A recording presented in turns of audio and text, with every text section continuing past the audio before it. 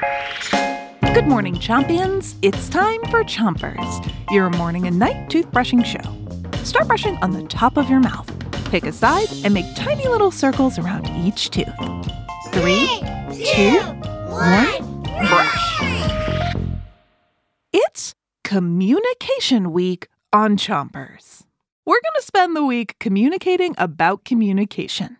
And we're starting things off with a quiz.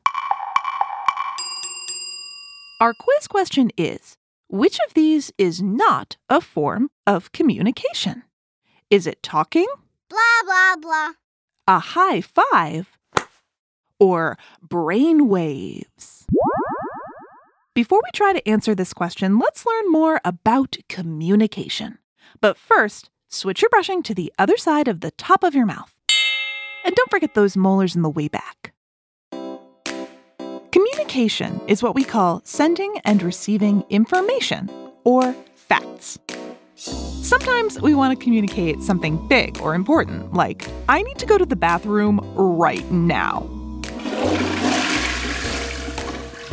And sometimes it's not so important, like, I had a sandwich for lunch. But either way, when we try to share what we're thinking or feeling with someone else, it's called communication. Switch your brushing to the bottom of your mouth and spit if you need to. People communicate all the time and with lots of help. Sometimes we communicate by speaking with our voices. And sometimes we communicate by writing with a pen and paper. We might nod our head to communicate that we're saying yes, or give someone a thumbs up to communicate, I agree. We can even use technology to communicate, like phones, televisions, and the internet. Switch your brushing to the other side of the bottom of your mouth. And keep on brushing. Now that we know a little bit more about communication, let's take another look at our quiz question.